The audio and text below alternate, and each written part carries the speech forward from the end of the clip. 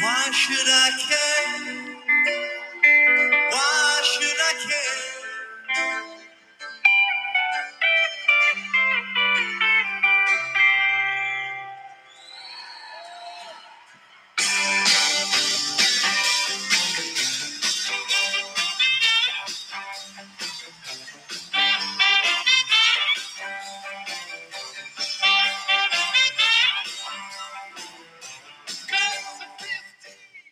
Greetings and welcome to Inside Baseball with Old Chestnut. I'm Liam Allen with Morris Sachs. Good evening, Morris.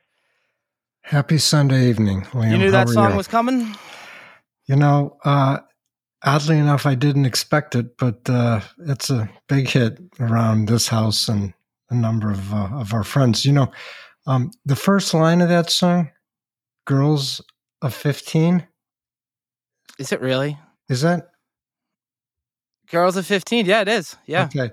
So immediately my mind migrates to Bill Gates. Oh. I guess we're jumping right into the muck. That's going to get every day as that onion. It's like an onion. There's going to be another layer and it's going to snowball. We've seen this before. Oh my God, throughout history. But right. It's I wonder what cloaking device he had on. Right? Did you notice how, all of a sudden it was like happy couple divorced and then next thing you know, New York Post. And Yep. So, once the Post get involved, nothing good comes of that. No, we should have, we should have taped this thing Friday night. I was in a much better mood Friday night. Oh, okay. I'm sorry. No, it's my fault. If just do me a favor. Mm-hmm. If I go off into the dark side too deep, I'll bring you back. Bring me back and remind me to talk about forward prices. Okay. All right. Fine. Yep. Got it. In the interim, we had. Let's see. What was your week like? I had a great week. The weeks just fly by. It really does. I don't pay attention to the market. It was down big. It went back up. Nothing to be surprised. It's up on Friday. That seems to be the tale of the last 3 months. Nothing to see here. The Bitcoin cult has turned on the Tesla cult. Okay, so those two entities should have an eventful future. I think you hit the thing that has turned my mood because, I'm not on Twitter. I'm not on Facebook. I'm not on Instagram. I'm barely on Strava. Mm-hmm. And I was, my guilty pleasure was reviewing Zero Hedge. Mm-hmm.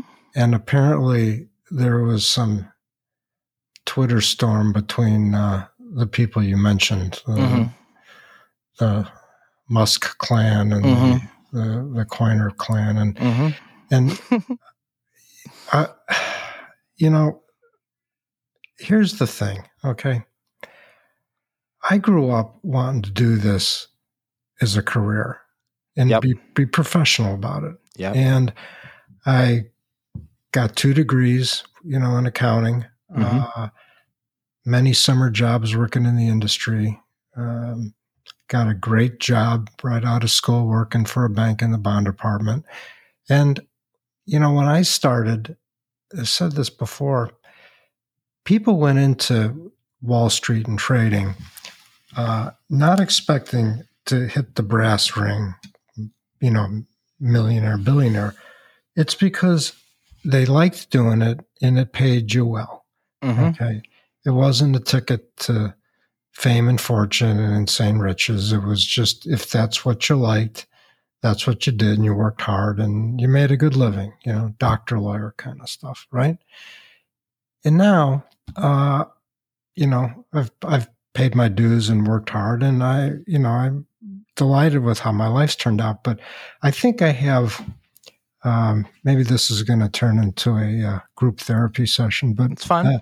I certainly have an intellectual chip on my shoulder because I went to, University of Illinois.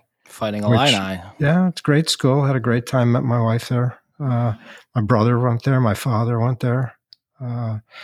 But clearly not Harvard, Princeton, Yale, UPenn, Northwestern. Northwestern. Yeah. But I've managed to get over that. But the one thing that never really has left me is this thought that people just roll into this stuff. Yep. And they think oh, I'm a mover and a shaker. I know where the price of something's supposed to be. And I mean, maybe I'm too thin-skinned or something like that, or I'm just too vulnerable of an ego. But, I look at how we used to trade professionally. Maybe we could talk a little bit about that to give people a sense. But just these clowns. Yeah. Bingo. It's like to be thrown in the same bucket with these numbskulls is just a little bit disappointing. Are there any adults left in the room? Well, I think there are a few. Charlie Munger, right? Yeah.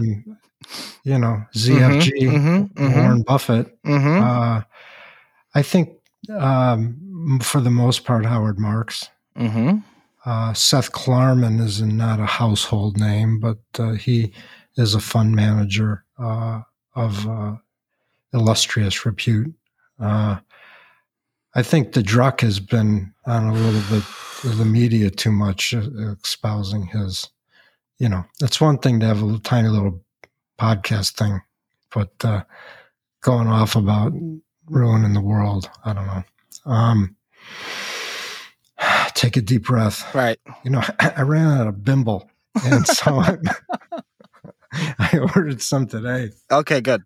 I was thinking of driving over to Monson and picking some up, but I'm a little jet lagged, so I'm just drinking club soda. But talk to me about when I ask about the adults in the room left, when you were trading professionally, now this circus wasn't going on. So this distraction, how much of a distraction is this to guys going in on Monday morning? They have to pay attention to this? I don't think so. Okay. I mean, when you talk about guys going on Monday morning, I'm thinking about people who do it for a living. I'm thinking of our friend in particular, our fish friends. When he goes into, well, let me speak to how it was when he and I worked together, because his job has morphed to be managing a lot of people. So it's slightly different. But, for the guys on the trading desk, oddly enough, you may find this surprising, but a great deal of what goes on is what's going on right now, where you're sitting with a couple of people that you're working with, or colleagues, whatever, and you're just talking about stuff. You're bouncing ideas off of you. You see something, you say, "What about that?" Maybe it's related, maybe it's not. You just have a general routine of topics you talk about. A lot of times, you spend an hour talking about the Masters or Tiger Woods driving a car into a tree at 80 miles an hour. To me, it's almost like it was like the chat on the group ride. You see the same 20 guys, and you talk to one guy about one thing. He knows, yeah. Okay. So we would have a balanced conversation, but then we would try and always focus it narrower until we got sort of a concept of how we wanted to proceed in a certain area. Once we got an idea, now remember, I was in bonds, also called fixed income. Government bonds, right? One of the real reasons I've never been in love with the stock market is it's a very different type of trade. Okay. A number of people, I think yourself included, have called stocks, they're story trades, right? Bonds aren't really story trades. They're much more based on math and trying to find asymmetrical risk reward. So for instance, when I came up through the bond department at Continental Bank, I went through every section of the bond business. Obviously, I worked with the salesmen and the traders, but I also worked in municipal finance, municipal underwriting, the operations department, which was then called the Cage, Okay. the repo department. I worked on the money market desk where we traded bankers' acceptances and certificates of deposit and commercial paper. And so the first thing that came out of that was a very deep understanding of the products. So, for instance, there's interest, or there used to be interest on bonds, right? So the number of days over a certain period make a big difference in the yield of a bond. Not all bonds have the same day count calculation, meaning it used to be, I don't know, it's been so long since I've done this, but agency securities, Fannie Mae, Federal Farm Credit, Federal Home Loan, they would trade on a day count basis called 30 over 360. So that's different than treasuries, which should be actual over 365. Now, it doesn't sound like a big deal, but when you're trading million, 10 million, 100 million, $1 billion, it adds up, right? Yeah. So I remember my first trading slot at Continental Bank, I was stuck as a short agency trader, and you had very high rates then. And I remember buying from a client, Fannie Mae. The coupon was 17%, 1720 Fannie Mae. Yeah. And the market rate at that point had got down to maybe 10 or 12%. So this was a huge premium bond. And so every day, the price of the bond was dropping by like 8, 10, 12, 30 seconds to adjust for the difference between the yield on the bond, and the coupon on the bond, and the market yield. And on the repo desk, there was an older, although at this point I'm sure the guy was younger than me, but the repo guy, I'd be like, the thing's down like another 8, 10, 30 seconds. He's like, yeah, that's too bad. Yeah, that's too every day. Yeah. And then what I discovered was the carry on the bond was going into his P&L. And the loss and the price of the bond was going into my P&L. Yeah. Right? Yeah. And so, the man with the money and the man with the experience, right? That joke. So, yep. So very quickly, there's an incentive to learn all of the tricks, the tricks in the trade. Over time, you learn these things, and sure, they're there for everybody to, they're there for everybody to learn. It's just, are you a professional? Was it your career? And trust me, there are plenty of people who trade a lot of bonds, don't know half the stuff, but they probably didn't make it quite as far. Stocks, it's tougher because they don't have an end of life like a bond has a maturity, right? And so you can take a bunch of bonds and you can line them up and you can start comparing them based on how long they have till they mature, what the coupon rate is, maybe what the credit is. With the stock, you have everything's a forecast about the future, which, it's hard to forecast, right? Because it hasn't happened yet. Sorry, we used that. Right. Yep. Anyway, so the bond guys are the smart guys, right? No.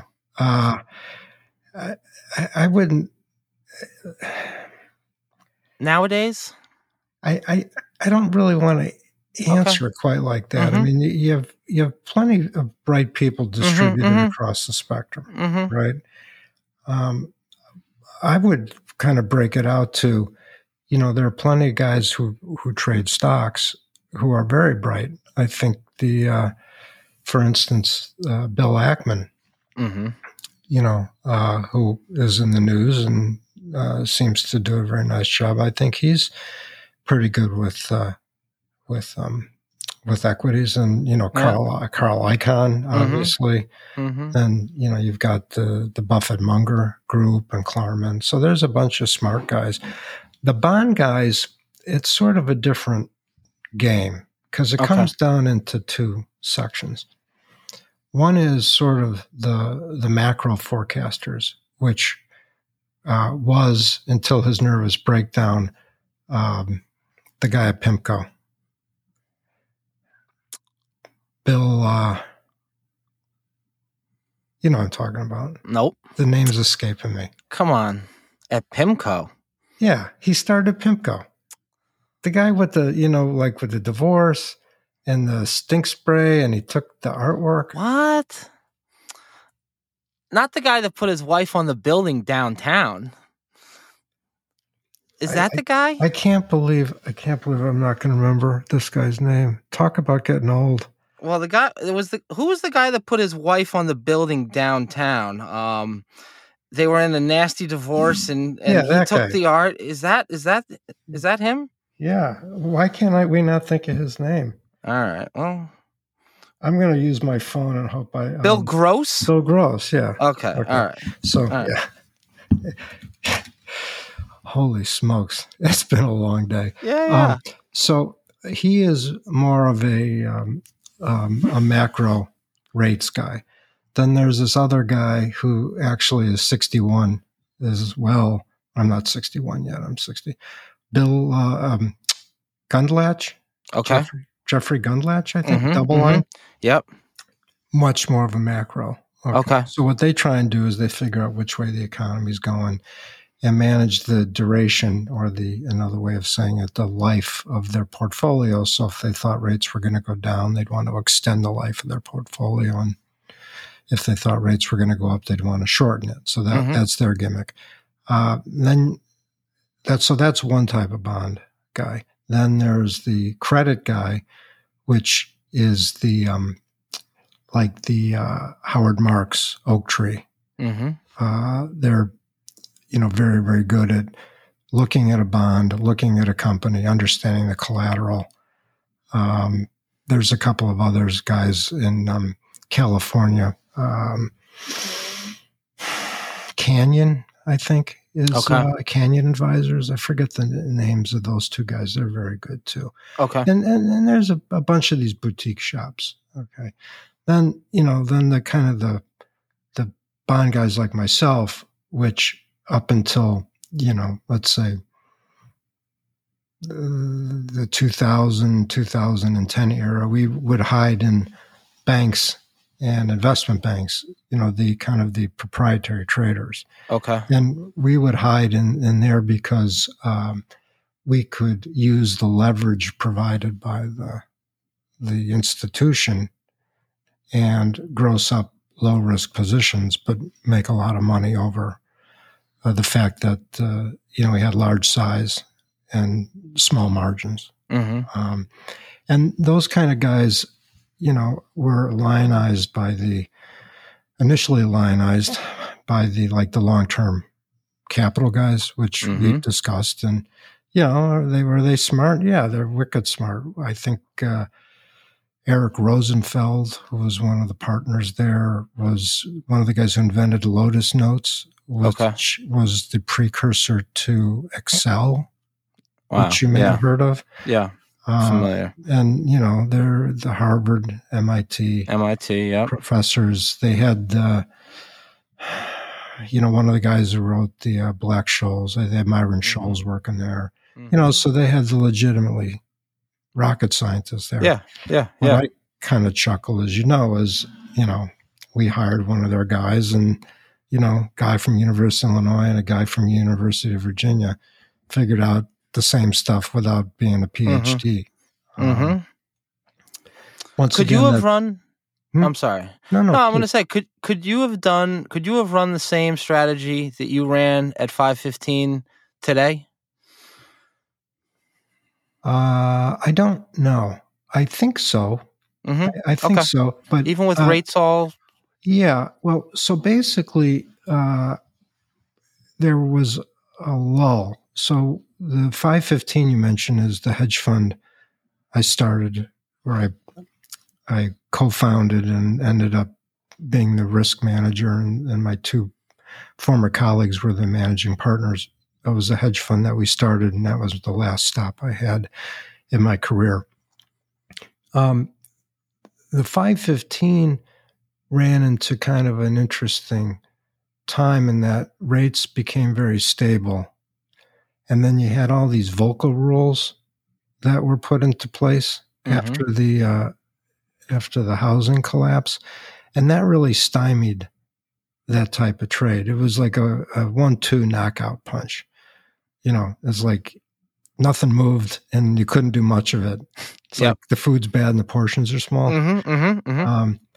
I think, in fact, I'm pretty sure it's eased up a lot because March of last year, when the government market kind of got into disarray, it was a bunch of these types of, quote, basis trades I saw in the newspaper. So I'm guessing guys were up and at them again. And, there is, in my world, those are not that complicated. In everyone else's world, they would look at them and shake their head and think, oh my God, these are so hard. Or more likely, you can't make any money doing that. Well, the truth is, they're not that hard and you can make money, but it's got to be what you do, right? Understood. You can't be looking at Dogecoin and this coin and that coin and all these other things going on that are distractions. It's a business, and so I keep coming back to this old yarn about if you're a professional trader, you have a methodology, you have a business, and when I would get these people to come in and ask for talk to me like a 10-year-old kind of thing. I'd be like, well, look, I run a deli and I know that on Thursday people want turkey and on Friday they want corned beef. And so I'd make sure, I had what they wanted and enough that I didn't get stuck with it. I definitely don't want to get caught with any tuna fish on Sunday afternoon. Right. Right. Okay. Yeah. And I mean, we could have a class on that one day, but I think it would be exceptionally boring and then no one would be able to do anything with it. Right.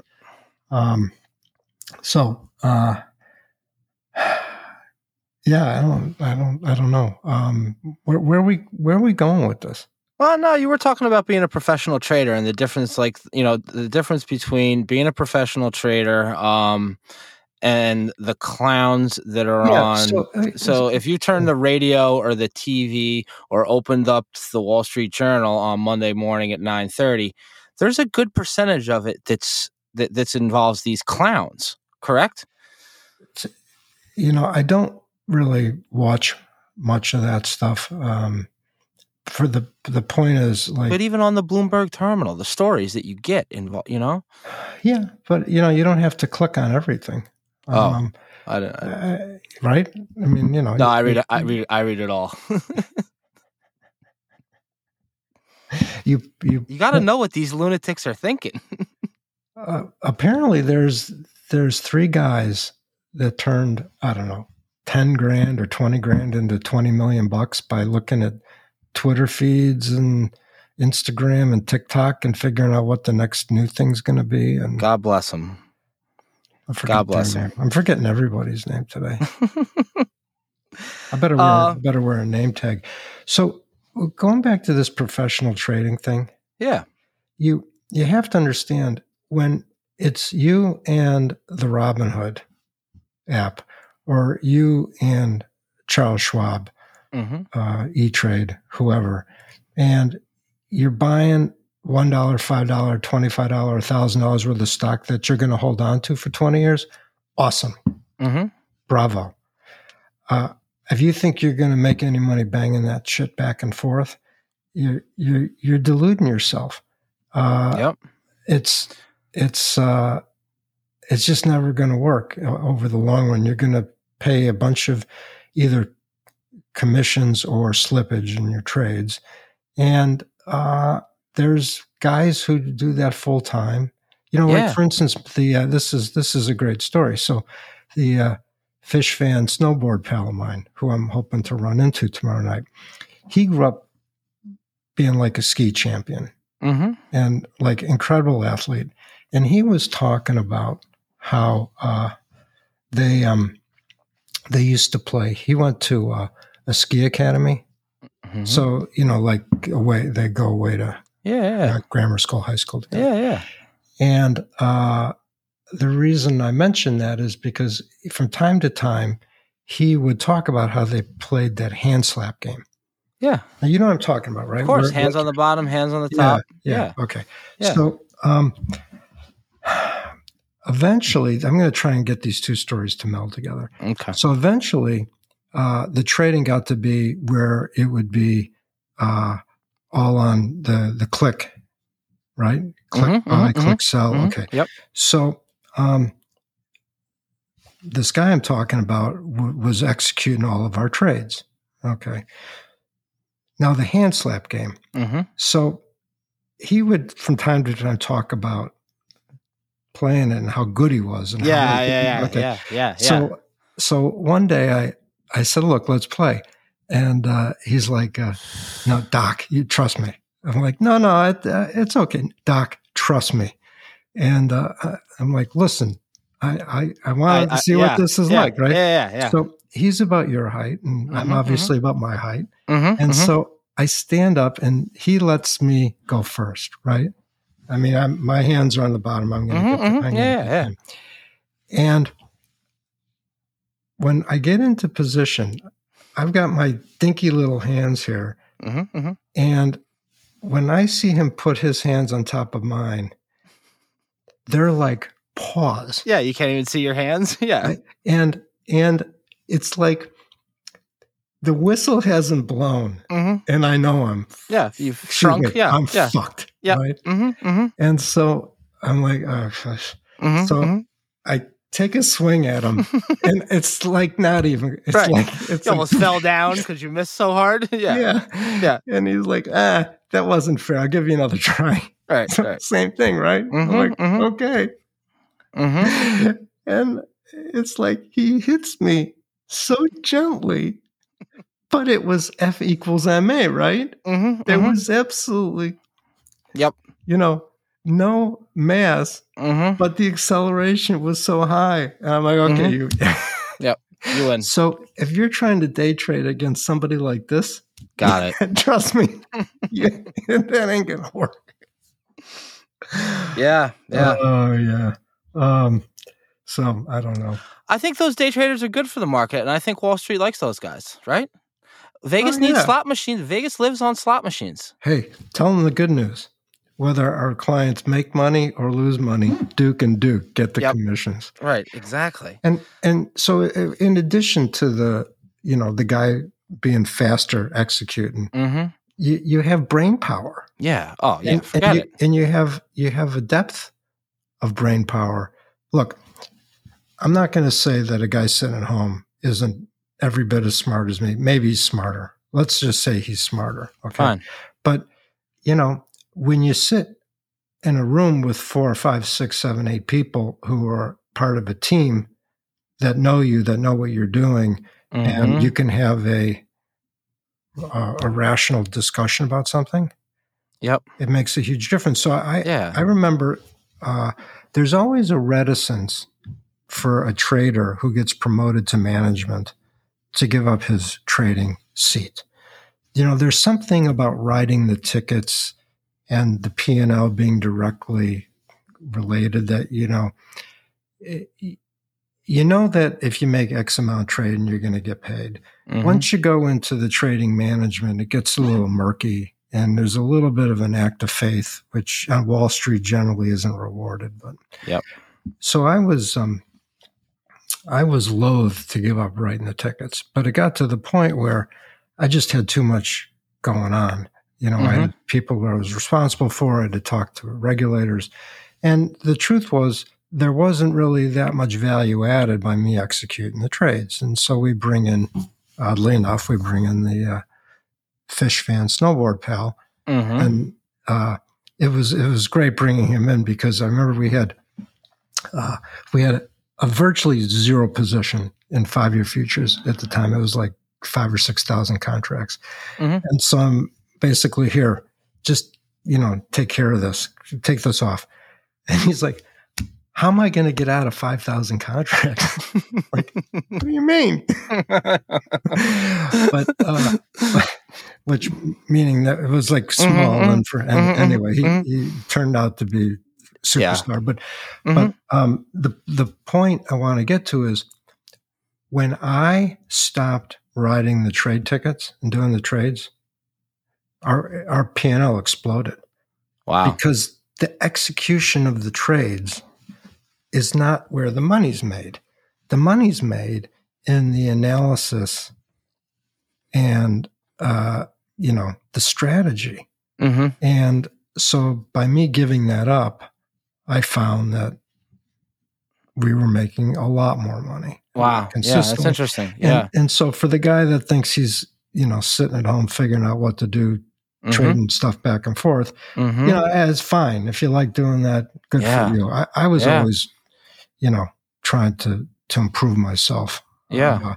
And like I said earlier, at least have a little intellectual dignity. Does that participation from these guys that have these retail traders, I feel like that number has grown exponentially in the last 10 or 15 years, right? There's got to be. I can't online. I wouldn't try and put a number on it, but I mean the commissions have come down. Yeah, and people are incentivized to trade. And even I've only seen it once, but even the Robinhood app is like a video game, right? Oh yeah. Yeah, it's from what I've seen, the screenshots and stuff that I've seen of it. There's literally you can get like a slot machine, like you want to call up your price quote, and the slot machine spins and it'll spit you out the ticker's price quote. Yeah, it's amazing. The gamification. There'll be college courses taught on the gamification of the trading that went on. That's going on in the last 10 years. That's gotten all these suckers in the door. But tell me, how's that not like slot machines at the casino? Let them play, right? Or does that become a risk when you have all of this new money pumped in and people? You're asking a complicated, multifaceted question. Well, you're an economist, so that should be. You can at least make something up, I'm a one-handed economist. The funny thing is, now I'm somebody that used to gamble a lot. I mean, really. Oh yeah. Yeah, you. I can't picture you betting sports. Yeah, that to me great. strikes you as bananas. I told you how we did that for years. Yeah. Okay. First of all, and maybe this is politically incorrect, but I'm going to say it anyway. Sure. Gambling is a tax on the poor. Oh yeah. Okay. And no dispute. So I mean, the fact that everyone's gambling everywhere. Not great. The states selling lotteries. That to me, how is that any better than selling Coca-Cola in the lunchroom at the high school? Right. I mean, you're right. Well, society's just no. I know. But it's short-term thing, and look, trading's fun. I mean, I know. Not for everybody. Some people are intimidated by it. Some people don't understand it. Some people like, painting paintings. I mean, for me, I like trading. And from time to time, it's fun to get on the phone and put trades in and stuff like that. But, it seems like it's a much more pervasive situation. And I don't know how many people really come out ahead on the thing. Yeah. So anyway, is the professional trader what we would have? We would have an incredible amount of backup and support. So there were times where there would be something weird in the market and it would be slightly unusual. And for instance, you're familiar with municipal bonds. Have you heard of these things? Yep. Okay. So depending on the specific bond, municipal bonds are generally exempt from federal tax and sometimes state tax. And to do that, they have to have certain kinds of legal agreements to make that tax exempt circumstance hold. And so whatever year it was, I think it was probably maybe around the 2000, somewhere plus or minus, there were a series of bonds, municipal bonds called the J.C. Bradford bonds. And they were billions of dollars of these bonds were issued, and they were tax-free. And the beauty of these bonds were they were guaranteed by bonds issued by a government entity of the United States. So they were effectively government bonds at an attractive rate, and they were tax-free. So the problem that happened was once the bonds traded and settled, something came up and it got into the market that maybe the registration on these bonds was wrong and they might actually be taxable. So the price difference on those things was in the order of magnitude of 25 or 30%, which on a bond is mega, right? Yeah. So these things floated around for months, and municipal bonds were not our main source of what we did. But sometimes, when things got crazy. So these things were out there for several months, and they got cheaper and cheaper and cheaper because people had to get out of them because they thought they were going to be taxable. And so I worked with a couple of former colleagues, and we went and we met with some tax attorneys. And we did a bunch of work, and I probably have the notes somewhere in the file. And they gave us an opinion that these things are going to be tax-free. Yep. And so we went in and to say order of magnitude, I bought as many as I could for the firm. I bought as many as I could for myself. I bought as many as I could for all the partners, right? Yeah. And it was one of these huge wins, right? Well, that's what a professional trader does. There's a situation in the market, they thoroughly analyze it, and, you can load up on it. Yeah, that's one example. So you'll always have a place in your heart for that J.C. Bradford bond? That and these new bonds, the COFINA bonds, these are the Puerto Rican bonds. That was my last hurrah before I kind of took everything off. Puerto Rico went bankrupt, right? And they all of the bonds were in disarray. And so I forget exactly how it worked out. But these bonds, they're called COFINA. Why? I don't know. Okay. But anyway,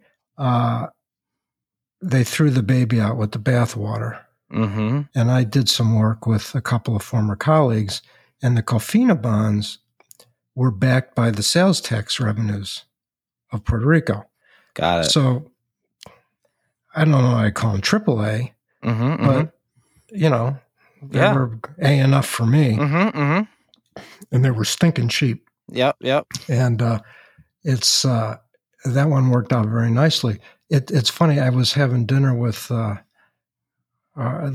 friend of ours from Greenwich who bought a place near me in Arizona, and he's like a PE, private equity guy now, and he was talking about how his partner just bought a boat, and he named the boat COFINA.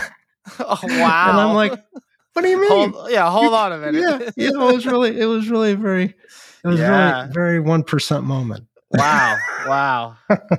What are the chances? Well, now at least I know. Yeah. If I see the COFINA on the seas, I will. And by the way, not one of these guys that everything I've done has worked. You will recall that not that long ago, I went in on the Poseidon Concepts, which the swimming pool for fracking, and in general, my energy bets have turned out to be, and my hotel investments haven't worked out. But the bonds.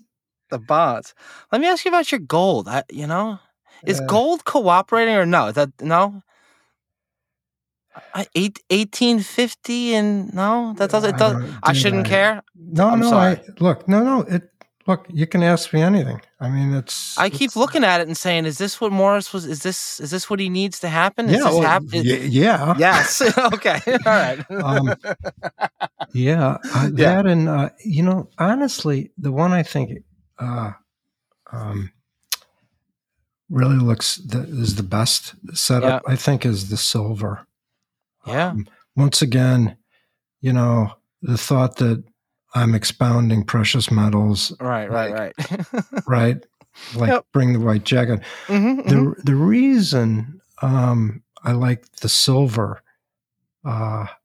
is basically because if you look at the options on the silver, the call options, with interest rates being zero, that makes, as I had said, we were going to talk about forward price. Maybe we can loop that in here. So basically, if your money market pays 5%, hypothetically, okay, so you could stick your money in the money market fund, and over a year, you'd earn 5%. If you instead took that money and bought silver, okay, a year from now, silver would have to be 5% higher for you to break even, right? That's this concept of forward price, which is really what you need to distill your investment thinking down to. And maybe over time we'll come back to that. But in the short run, the silver with rate zero, right? If you buy silver and it doesn't go anywhere for a year, it didn't cost you anything because your alternative investment was zero in the money market fund. So that's one reason I like the silver. Secondly, is the price of an option, some people would call implied volatility. And the models, the Black-Scholes models or whatever one they use these days, I don't think does very well in zero rate environments. I'm not exactly sure why. I'm having lunch with a buddy a week from tomorrow who will maybe be able to explain it to me. But I think the way those two things line up and your general concept of inflation. So Cheryl and Kate went to the Avenue today to pick something up at Zara. That's a clothing store. And they came back and determined based on the fact that there was a line, down the lane to check out at Zara that inflation is imminent. Yeah, absolutely. And I'm going to lunch in Manhattan tomorrow to take out a older gentleman friend of mine. His administrative assistant picked a restaurant, and I looked, and the appetizers are $25 and the main courses are $40 for lunch. So I'm assuming that's plus inflation. A COVID surcharge too, maybe even. That's okay. I'm surprised you could get in. I saw pictures from the Central Park today. It was bananas, packed. Really? Yeah. Amy's downtown tonight, so I'll get a report. But from what I've heard, it's it's been busy now that the weather turned. It's it's back. I don't know about the what we're getting for rents just yet. I'll find out next week. But our vacancy rate's down below 2% now. Wow, is it really? Investments, yeah. Now, I think some of the rates, the rental rates kind of suck, but 2%. Yeah, I mean that's ostensibly full, right? Yeah. Because somebody's always moving out and stuff like that. But yeah, I'd love to see the city come back. Yeah. But I'll be in tomorrow, and I'll be glad to hear. Yeah. So. What else? Inflation. You said the magic word. Yeah. It struck me the other day. When I was growing up, somebody being a millionaire was a big deal, right? Yeah. Even when I was growing up, okay? And I'm born in 81. Yeah. So when I'm a little kid in 1990, if you're a millionaire, that was a big deal. Nowadays? Look, it's a lot of money. There's but the number of times somebody's name is prefaced with billionaire Joe Blow. And that was one of Druck's big things about the Fed is creating a greater wealth imbalance. Yeah. And I think that's pretty true. I mean, we've talked about that. If you've got assets, they're all going up. And if you don't have assets, you got nothing that's going up, and the stuff you're buying is going up. It's going up. Yep. I haven't been to the store, so I don't know per se what the prices and stuff. Oh, that's not exactly true. I before we went on our last sojourn to Shangri-La, I went up to Chico's in Armonk, and I bought 4 limes. Okay. I'll tell you how much. $4. Exactly. Oh, I know. Yeah. What are you kidding me? I know. Yeah. Okay. Well, let me explain this. The Chico's is the Gucci grocery store for starters. All right. I go to La Marqueta over here in West Darien, where I am. Okay, and I get 6 limes for $1. All right. Whereas you go up to Armonk, you're gonna pay $1 a lime with a smile. Okay. Okay. Well, at my age, it's nice to get a smile. Yes, that's true. But no, is that really the Gucci? Oh yeah. You can't do your regular grocery shopping at Chico's. Wait a minute. That's insane. I get it. The Chico's Gucci, it's Italian. And high end. Okay. Like, I could have. Yeah, that's. I'm sorry. No, it's all right. No, it's all right. But no, that's all right. So a place like that is hard to judge inflation.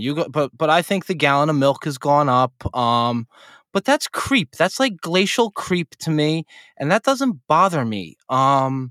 When I was that's like we've said this before. When I was a kid, a gallon of milk cost $2.50. Now it costs $4.50. Okay, that's inflation. Isn't that built in and acceptable and part of economics? Why is like inflation, hyperinflation? All right, stuff might cost more for a little while until they get caught up. We just went through a pandemic. That goes back to the Lacey Hunt debate, and I'm conflicted, right? So I think in general we've hit a place in human history where there's not a shortage of things. Who is the guy? You probably know more about this than I do, but there was a guy, I think his name was Malthus, who predicted, doesn't ring a bell? Must not have been Irish. No. I'm sorry.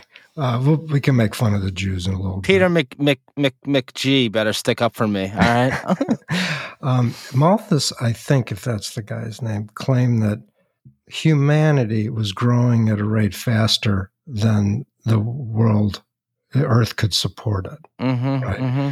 Well, he'd be happy now because population growth is slowing, but long story short, I don't think people go hungry in most instances because there's not enough food around. It's bad distribution, bad social policy, that kind of thing. So to the extent